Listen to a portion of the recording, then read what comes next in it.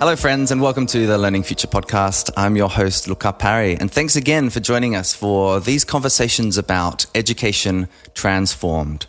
What might we do together? What will it take? And what potential might we tap into in our efforts to really shift the experience for learners, educators, and communities across the globe? I'm very excited about our conversation today. We're speaking with two incredible thinkers in the work that they do at the Learning Economy Foundation.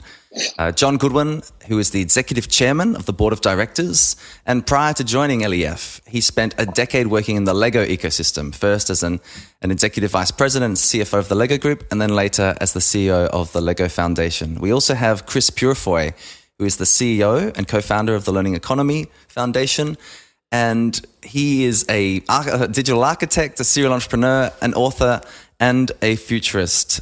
It's wonderful to have you both on this podcast today, gentlemen. Great to be here. Yeah, thank you. So the first question really is, just give us a sense of the mission and the scope of Learning Economy Foundation. You know, it's about bringing quality skills and equal opportunity by using open standards and Web3 technologies. But for people that haven't heard of the work you're doing, just give us a high level of, you know, what is the movement that you're both building at this point in time in our effort to transform education? I'll kick off, Chris, and then you give all the sexy tech stuff. So I'll start with the high level conceptual approach. And it's interesting that we're called the Learning Economy Foundation. We're not a foundation in the context of the former organization that I used to lead that donates finance into different change activities. Effectively, what we're donating is technology that will enable the removal of inequities that exist within employment and education. And we are firm believers that trickle-down technologies don't work. What they do is disproportionately advantage those that are already in advantaged positions. So whilst there's often a wonderful intentionality when the tech gets developed around, this is going to be fantastic, it's going to provide ways in which those that are underserved are going to be able to get access. All of the rhetoric that was behind the MOOC movement. Yeah.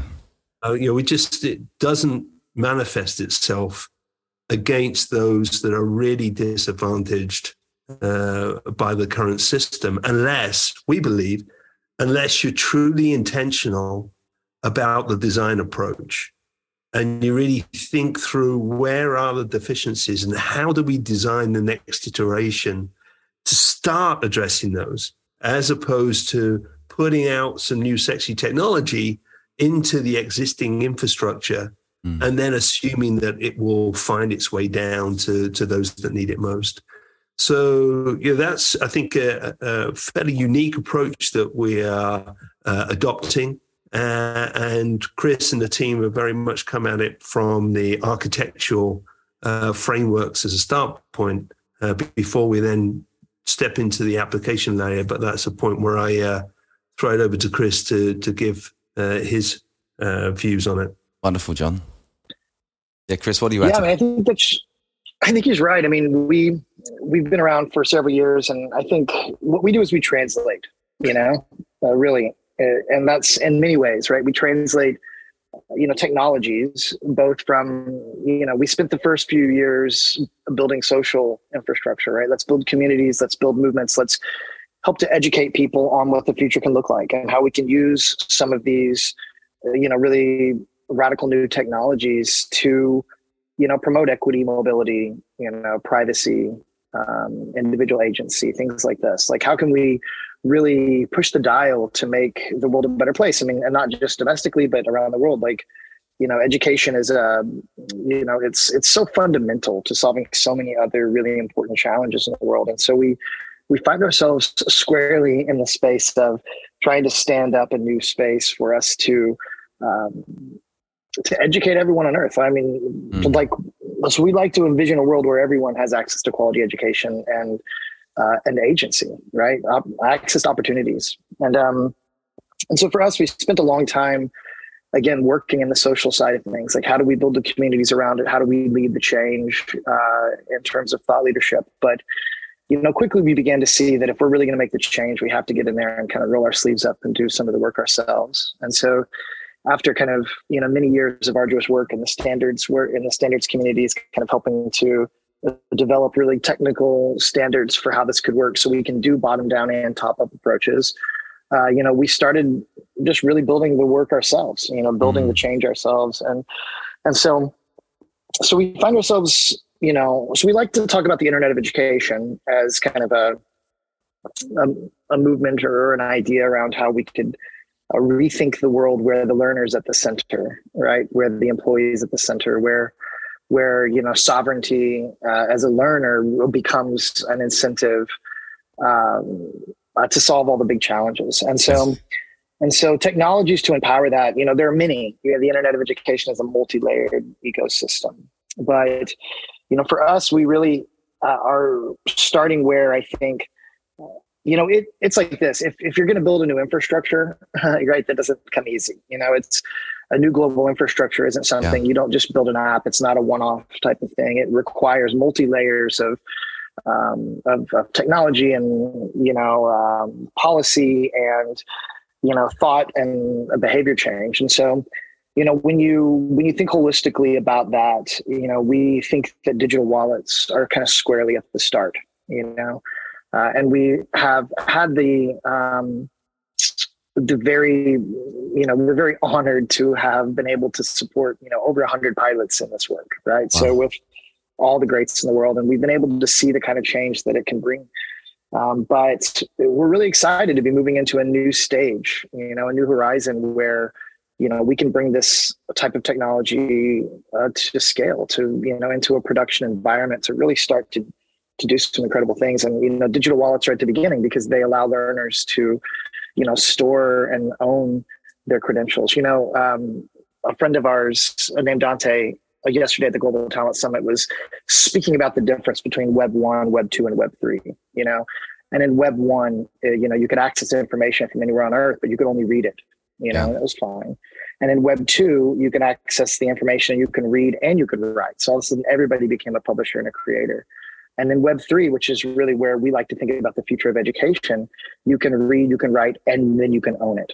Right. And so the ownership aspect really becomes a way to solve really some of the big challenges, not only in education and employment, like, the skills gap, the mobility gap, the equity gap, but also some of the big challenges with Web 2, the exploitation of information, of individuals where users become the product, this is really a way for us to inverse this and to give the data ownership back to the individual. And in doing so, the learner then can travel from cradle to gray, carrying their lifelong learning journey with them on their device, so they can, and in doing so, really that word equity becomes something that's not just nebulous. It's not this idea that educators like to talk about, it becomes something real, like tangible. You can collect and earn skills and achievements and, and your experiences become real assets, right? That we can build.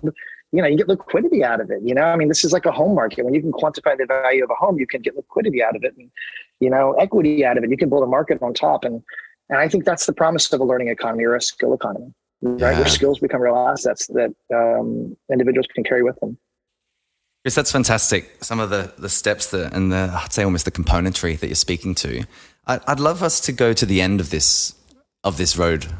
What is it if, let's say, during our conversation today, the child born in Nashville, they're leaving what we now consider, formal high school education in 2040. And so if your efforts as the Learning Economy Foundation and the movement around it are successful, what kind of world, what kind of transition do they have as a 17, 18-year-old stepping into the workplace? If that's even how we're framing things by 2040. Take us into the kind of the long-term vision for this work, and then I'd love us to discuss some of the tangible steps that you're building to get us there.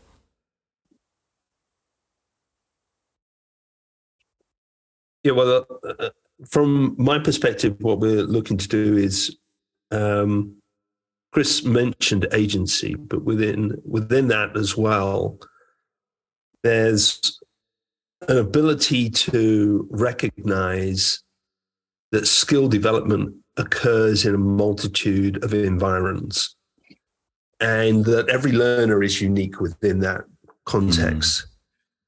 So we have the ability to build ourselves up through the way that we're naturally wired, as opposed to everyone being forced through the same pipe. And some fit really nicely in that pipe, and as a consequence, disproportionately benefit out of it. But so many fall by the wayside, and as a consequence of that process, get mentally sorted into a particular framing of what they can achieve in the world. So what we're looking to do is truly open up the learning lens so that an individual that learns really well in a digital environment can thrive, as well as an individual that learns in a classroom environment, versus those that also learn in a more naturally unstructured environment. It's not that all formal facilitation is bad. It's just that it's part of the toolbox as opposed to the tool.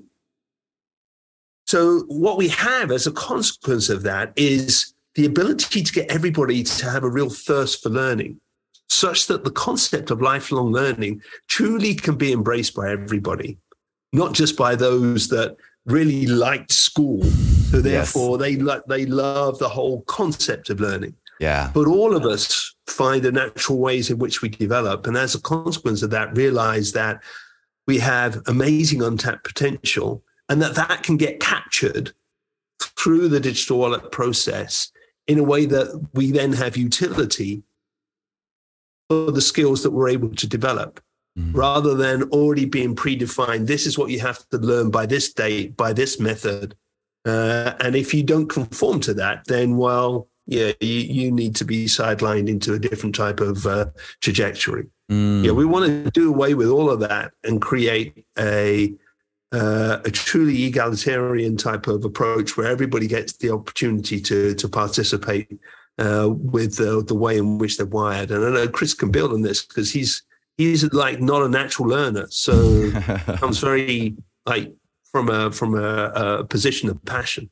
Absolutely, Chris. Before please go ahead. I was just going to weave some things that I want you to respond to in that, because John, that's so beautifully put. And I feel like even the way we talk about formal, non-formal, and informal learning, as if they're and we separate them, I think is partially the issue, right? Like the whole point is absolutely like, we're learning in a formal structure, now we're in an informal structure. And I mean, that kind of is the whole problem. And that's kind of the opportunity I see when you speak to utility, which, Chris, I'm sure you can build on, is this idea that actually everything should be picked up in this web of experiences and capabilities, as opposed to somehow valuing some skill sets and devaluing others, which seems completely nonsensical if we're thinking about true human growth and, human investment. Chris, what do you want to build on for this? 2040, I mean, I think everything John is saying and everything you're saying is exactly right. And when I think about the future, I like to think about it from as an individual, like you said, as an individual learner who just, I love to learn. I'm always learning, right? But when I grew up, I wasn't as interested in those types of things. I was creative. I like to build things and I like to use my hands. And, so there was always a space for me where I felt out of place, right? I felt as though in some ways I wasn't a good student. I didn't really belong.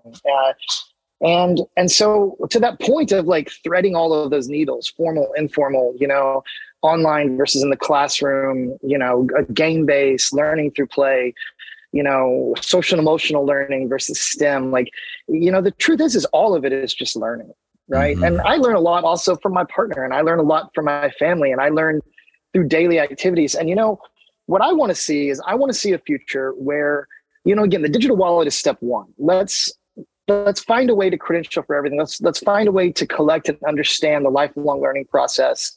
But what I want to be able to do in 2040, 2050 is I want every human on earth to also have a GPS, right? For their career, for their learning, for their life. And I want all of those to thread together in a really simple, beautiful way that's really seamless, that understands me and my goals, that I can tune and that I can retune, that helps me see like, oh, you want to be a nurse? Great. You should learn ratios, right? Here's a local workshop you can go to. Here is, a scholarship that you can go to this school. Here's some online learning you can do. Here's a video, and another thing that I want, not only do I want people to be able to navigate and to be the drivers of their education. So education doesn't just happen to you, right? So you actually are empowered, like when I graduated high school, I didn't know what I was capable of. And I went to college and I changed majors over and over. I just didn't know what I didn't know. And not only do I want them to be able to direct it, but I want them to have confidence that they have their own superpowers. They have their own skills. There's this, I hear people talk about like low skilled workers, and it's like, man, what are you talking about? I work on a computer. They're out there like building things with their hands. Like, that's not low skills. That's high skills. Like, I want people to be empowered and to feel confident about the types of things that they do, about the skills that they have, right? In a way that can actually, help them keep going, right? How many people quit before they reach their full potential just because they didn't believe that they could do it, right? Yeah. And what if this technology could be a feedback loop for them so they can understand the skills they're earning, understand the longevity of those skills and where it could lead them, and I also in 2040, I hope there's a day where people who have all these skills that the world wouldn't like can actually come in and honestly put those in. Well, what were you doing? Well, I've been drug dealing, or I've been doing this. Great. Well, you understand logistics. You understand, come back into the system. Like I want people to be able to be empowered to live straight up with the skills that they have in a way that is empowering and reaches their full potential, and in a way that doesn't require them to spend $1 million to do it or get lost in a system. Because the truth is you can have a Harvard level education online right now if you just knew where to look. But we need to be able to create signals that this has value and that this matters. And so, yeah, and and if you want to fast forward even further, I also want people to get paid for learning, right? I mean, if you want to go all the way to 2040, 2050, why are people not getting paid for their data labor? Like that data is needed. Like if you're a human capital investor like a government, you need to know what's happening in this lifelong journey. And the problem is when a person leaves a school or a university, or when a job, they disappear, they vanish, and you don't know what happened to them, And because of that, we can't track them. We can't understand, like, did they go on to do great things? Did they go on to earn skills and get jobs? But we also don't want to track them. That's a bad word because that's not good. Yeah. But what if instead we could have sovereignty in our data, and our data could be shared anonymously in aggregate, and that data could be used to optimize everything? Like, how do we create better outcomes for ninth graders in algebra, in low income settings? Here's how to do it. Look at the data, and I should get paid for my data labor. And, and if you're a refugee that finds yourself in a foreign land, displaced, you should be able to get paid to learn local languages and to train, for local jobs. And, you should be empowered as soon as you arrive. And I believe that's the future that's possible. Fantastic. And Luca, if you allow me just to build on one point that Chris raised there, and that is the ability to have attribution of development. All the challenges that exist within formal education structures is the fact that we find it really difficult to be able to determine who's effective and who's not, what's effective and what's not. Yes. Because the argument is always, well, there's so many other factors that are involved. What's the socioeconomic background of the child? What happened when they left that particular learning institution? And, there's a myriad of other components. What we have the ability to do with a digital wallet through the nature of the data capture is we can provide connectivity between an individual's journey and what they went on to do and what happened earlier on in their life and their learning development. And then that can be aggregated amongst others that have similar sort of learning approaches. And to Chris's point, in terms of the GPS, those that are interested in navigating to that point, they can look at, in a really granular way, the experiences of others and draw from that into their own learning journey. And it just will I think, really unlock a lot of the challenges that we have in our formal education process at the moment. Oh, John, put so beautifully. This idea of like what works is always an incomplete question. It's what works where, when, for whom, under what conditions. And so this piece of really trying to understand with a higher level of fidelity some of those questions and the answers to them, and then be able to use that to make more strategic investments. I mean, I think government's always trying to incentivize different skill sets, but of course there seems to be such a lag, and it seems to be quite a difficult thing to incentivize financially, particularly within the models we have. So my second to last question is, when we talk about the skills required, and John, I know with your work at Lego, you've got quite a large background in this in particular, what kind of skills are the ones that we should be paying attention to? Because clearly we, across the education ecosystem, are seeing this shift away from kind of knowledge towards capabilities and the social and the emotional dimensions of learning, collective problem solving, critical thinking, some of these aspects that are always seemingly at the top of the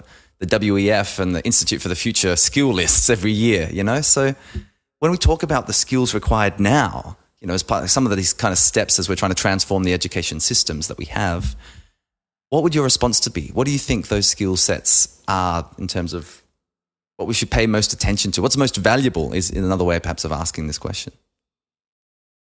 Yeah, I mean, my own personal view on this is that we should start really from a foundational point of view and now enable the learner to then determine the knowledge application that they want to transfer those foundational skills into. And that requires us to fundamentally shift our mindset around how we want to approach early learning. There's so much, it's almost an acceleration into subject matter specialization. Yes. And through that acceleration, what we do is we block out the open-ended skill development learning in things like critical thinking and problem solving and collaboration and creativity. Yes, those formulate a part of the knowledge-based accumulation. However, we haven't nurtured our own abilities to understand how is it to move a 5-year-old along the creativity scale. There's good work that's being done now in it, but we're still at a fledgling stage. That's why I'm so excited about the insertion of this technology, because it changes the nature of how we measure a particular learner, because it can be so wide in terms of what gets captured into the wallet, rather than a quantitative test that was done under examination conditions at a certain point in time. Instead, it provides a continuum of learning and more of the sort of experiences that we all have in the workplace. I often make the comment that in my 40 years of employment, I've never once been assessed on the basis of a 3-hour examination at the end of the year. And yet leading up to employment, that seemed to be the only basis on which I was assessed. So, we do have methodologies in which we can do peer-to-peer review and 360 reviews. So applying that in different contexts and using the wallets, I think, would be a great way in which we can unlock this skills focus earlier on in people's learning journeys. And I often reflect with the leaders and educators with whom I work that so often what we call resourcefulness, resourcefulness in the workplace, we call cheating in our school systems. Yeah. It's kind of a little absurd. Or collaboration. Yeah, we call it collaboration. That's plagiarism. No, don't ask. Yes, plagiarism. Question. Yeah, precisely. I'm really just struck about this idea that learning really is our superpower. Like, it's our superpower. And for some reason, this spark that we are all born with can just become so dampened by the way we organize the learning process, i.e. this formal schooling. And, this idea that for so many young people, they leave school with with a sense of what they're not good at, as opposed to what they're truly, what might be possible for them in their lives. And I think this is why your work at the Learning Economy Foundation, that I continue to learn alongside sovereignty, agency. What's true agency? How do we actually do that? Well, we need an infrastructure layer, Chris, as you would often, talk about. We can't just have the conversation. There needs to be a tangible substrate upon which we can develop the mobility and the sovereignty of data. What's your reflection here, Chris, around skills or around that kind of next steps that we need? Well, I don't know. There's this concept that, you can even kind of hear a thread of it in this chat where sometimes it leans into this idea of like, we need to do away with the traditional system and we need a new system. And I understand the kind of idea, right? Because it always, you look at it all and you come through the system and you're like, it's not working, and everybody kind of feels it's not working. So maybe we need something new.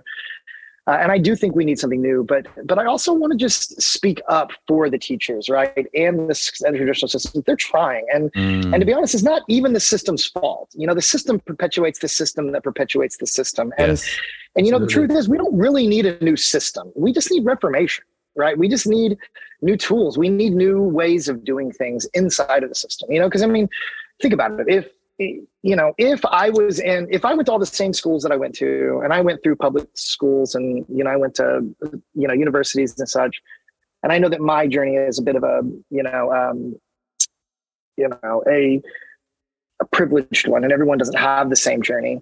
But regardless of whether you have a privileged journey or you find yourself, in a situation where you don't have access, you don't have the same type of equity as everyone else, everyone, regardless, should have the same ability to understand the skills that they have, to find out what they are, to find pathways to learn and to grow those skills, whether it's in traditional and informal or non-traditional, it doesn't matter, right? At the end of the day, the fact that we can rise, right, whether we have to do it by our own bootstraps or whether we get given to it on a silver platter, the fact that we can rise and that we can learn, that really is a superpower. And, for me, like, I want to know whenever I'm going through school and I complete a course, I want to know the skills that I earned, right? And that's something that can be done. That's a reformation we can do to the traditional systems. Yeah. That kind of data exists out there. That just needs to be applied. It's innovation. We need, procurement officers, and we need provosts, and we need people who are running these districts to be like, let's do some new things. That's what we really need. We need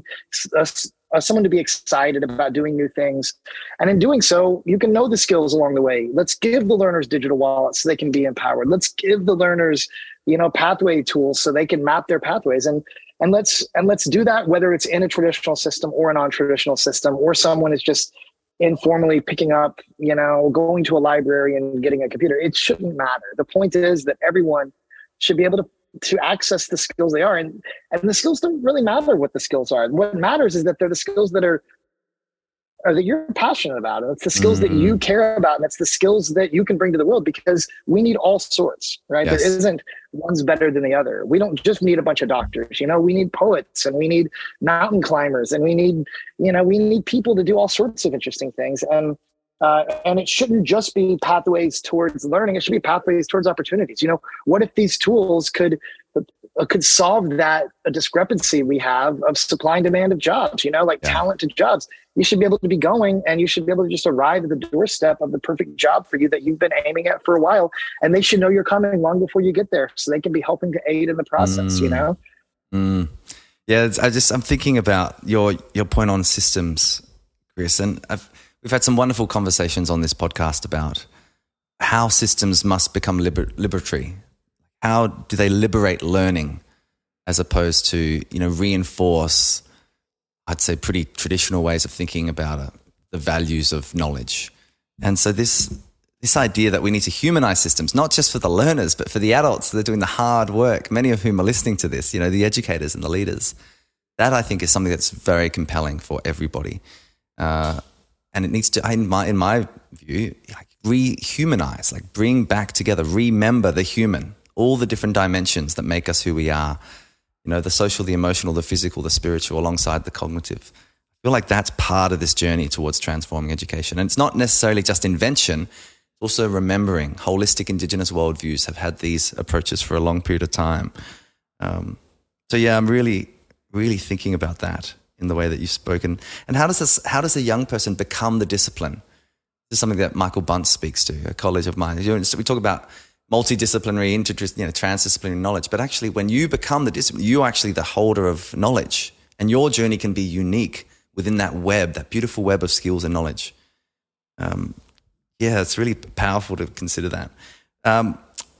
Question for you. In the real world in which we live, what's the challenge? What's the biggest challenge for education systems, for schools, for university vocational providers that's kind of stopping us in this movement and the work that you're doing? What are you finding is kind of the glue that's holding, like stopping us from accelerating change as we need to do?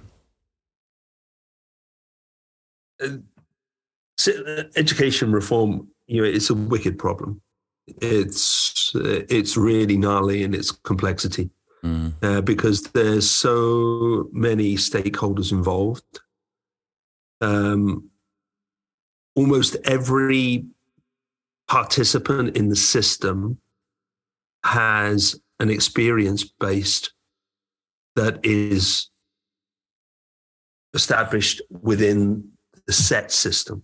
Yes. So therefore, we're all coming in at this from the basis of, well, this was my experience. And as a consequence of that, those that operate within the system often have a default of reaffirming it and a real challenge of disrupting. Mm. So that's why I love Chris's approach of saying, listen, we need to operate within the system and enhance it. Mm. And appreciate those that are in it. So, we are trying to approach it from an ecosystem perspective. Yeah. And truly listen to those who we believe are going to be affected, not only from the learner point of view, but also those that already participate in formal education structures as well. So that they can all also have a voice and participate in the change. Mm. So I think the biggest challenge for me is just the complexity of enabling education reform, and at the same time, to be frank, the urgency that's burning inside me as I look at some of the wider societal challenges that are emerging and the polarization that exists ever increasingly within cultures. For me, we need to help people in their learning journey to get their value from the contributions that they can make into society, and not see their contribution as one to take down those that disagree with them, but more to remain curious. Mm. And I think part of that is a love of learning. Yeah, beautiful, John. Chris, what's the challenge from your standpoint? He's right. It's legacy. Honestly, like education is a mass legacy system. It's been around a long time. It has systems that people are used to. A lot of the people that are in it have been in it for their lifetimers.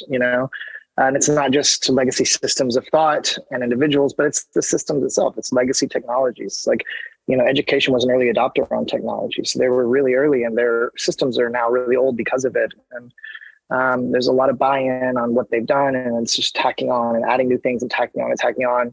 And there's a real fear of this idea of like starting fresh. Starting fresh is a very scary idea, So instead you add more to it, and then this complexity emerges that he's talking about in so many ways.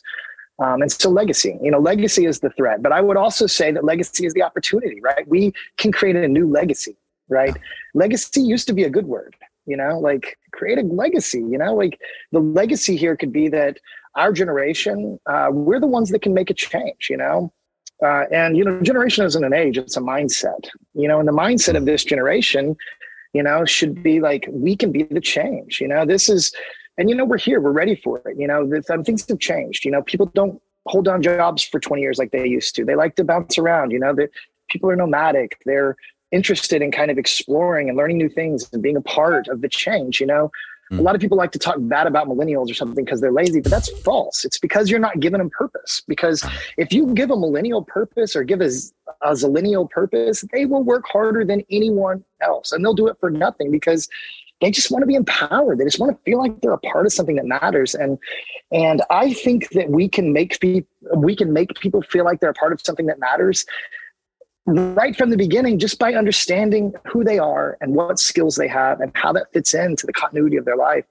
And all of a sudden, like, their life becomes a purpose. What if our purpose was to learn and to grow, and you understood where you could go? And I think everyone will surprise us. And so I think that the systems that exist today and those people that are there, it's hard to make change, but the call to action here is like, make a new legacy, right? Give them digital wallets, let them own that, help them understand what their skills are, embrace new technologies, but not as a silver bullet, but as an aid towards being a better teacher, towards being able to really empower them in a way that isn't just pushing them through one course to the next so that they keep arriving in a new vacuum, not knowing who they are. Like, what if there was a continuum to that? What if there was a continuity to that? So every teacher benefits from the past teacher, and every employer benefits from the past employer. And, you're upskilling, and that upskilling at one job helps you with another. And everybody understands that this is a learning ecosystem, So yeah, give them digital wallets, build a new legacy. That's what I say. That's it, Chris. I'm just really powerful to reflect on that. John, your point as well about the urgency. I think that's something that came through really clearly at the Transforming Education Summit in New York that all three of us were at. Is this, we are in this crisis moment for education. And it's not just about equity and inclusion, it's quality and relevance as well. And I think, Chris, your point, millennials and the zillennials, they're hyper engaged. They're not disengaged, they're hyper engaged. But the thing is, they will choose only what is going to feels purposeful, feels meaningful. And a kind of crisis of meaning, I think, is another interesting thread here. My final question, and Chris, you've really kind of come to this anyways. The great thing about podcasting is you are speaking directly to an audience. And in this audience are largely educators and leaders, innovators, some entrepreneurs, some parents. What's the invitation that you would let them in? And Chris, I think you've brought this beautifully in terms of, we need a new legacy. How do we kind of shift who we are and focus on who we are and what we can do and then what we know? But what's the invitation that you would say directly to the people listening today? Well, it's what I said already. I think that the beginning of this great change towards this great future and this new legacy, it starts with digital wallets. So that's step one. Give every learner digital wallets. They can start collecting their skills like assets, their achievements like access. So they can start to understand what those mean and what they mean for themselves and for the future. So start there. And, shameless plug. We, if you go to www.learncard.com, we do have a digital wallet that's all free. It's open source. I'm not trying to push a product here. I'm trying to push a movement, come and get it. If you're a educator or you're a part of a system or, go there, find it, use it. We're happy to help you if you need some help, but otherwise just, do that. And that's step one, right? In making that change. Love it. Thanks, Chris. John, what about you? What's the invitation to people listening today? Yeah, the invitation from me is to take back ourselves, take back our own learning journeys. So as we go into this next iteration of technology, I would encourage everybody on the podcast, listening to the podcast, to really be attentive to who is it that's extracting out of the next iteration. Are we truly putting the majority at the center of the ownership? Or are we, unfortunately, on a next iteration of value abstraction by the very privileged few to the detriment of the majority? So everybody on this, listening into this podcast, we're all going to have choices in the immediate future around what are the things that we support, what are those things that we really drive. To Chris's point, what is the movement that we get behind? I want to encourage everybody to get behind the movement that really puts the learner at the center, gives them equity, mobility, sovereignty, and through that process recaptures the value for the individual. Fantastic, John. Wow, thank you to you both. Chris Purifoy, John Goodwin, for sharing your thoughts and for the work, really being a significant part of being nodes of this network, this learning ecosystem, and building this movement. Dear colleagues and friends, if you want to learn more about this wonderful work, please check out learningeconomy.io. And Chris also referenced learncard.com, which is a wonderful digital wallet that's been created by some excellent support from a whole range of partners, including the Lego Foundation. Thank you so much for listening to this conversation about transforming education, and look forward to hearing from you again soon.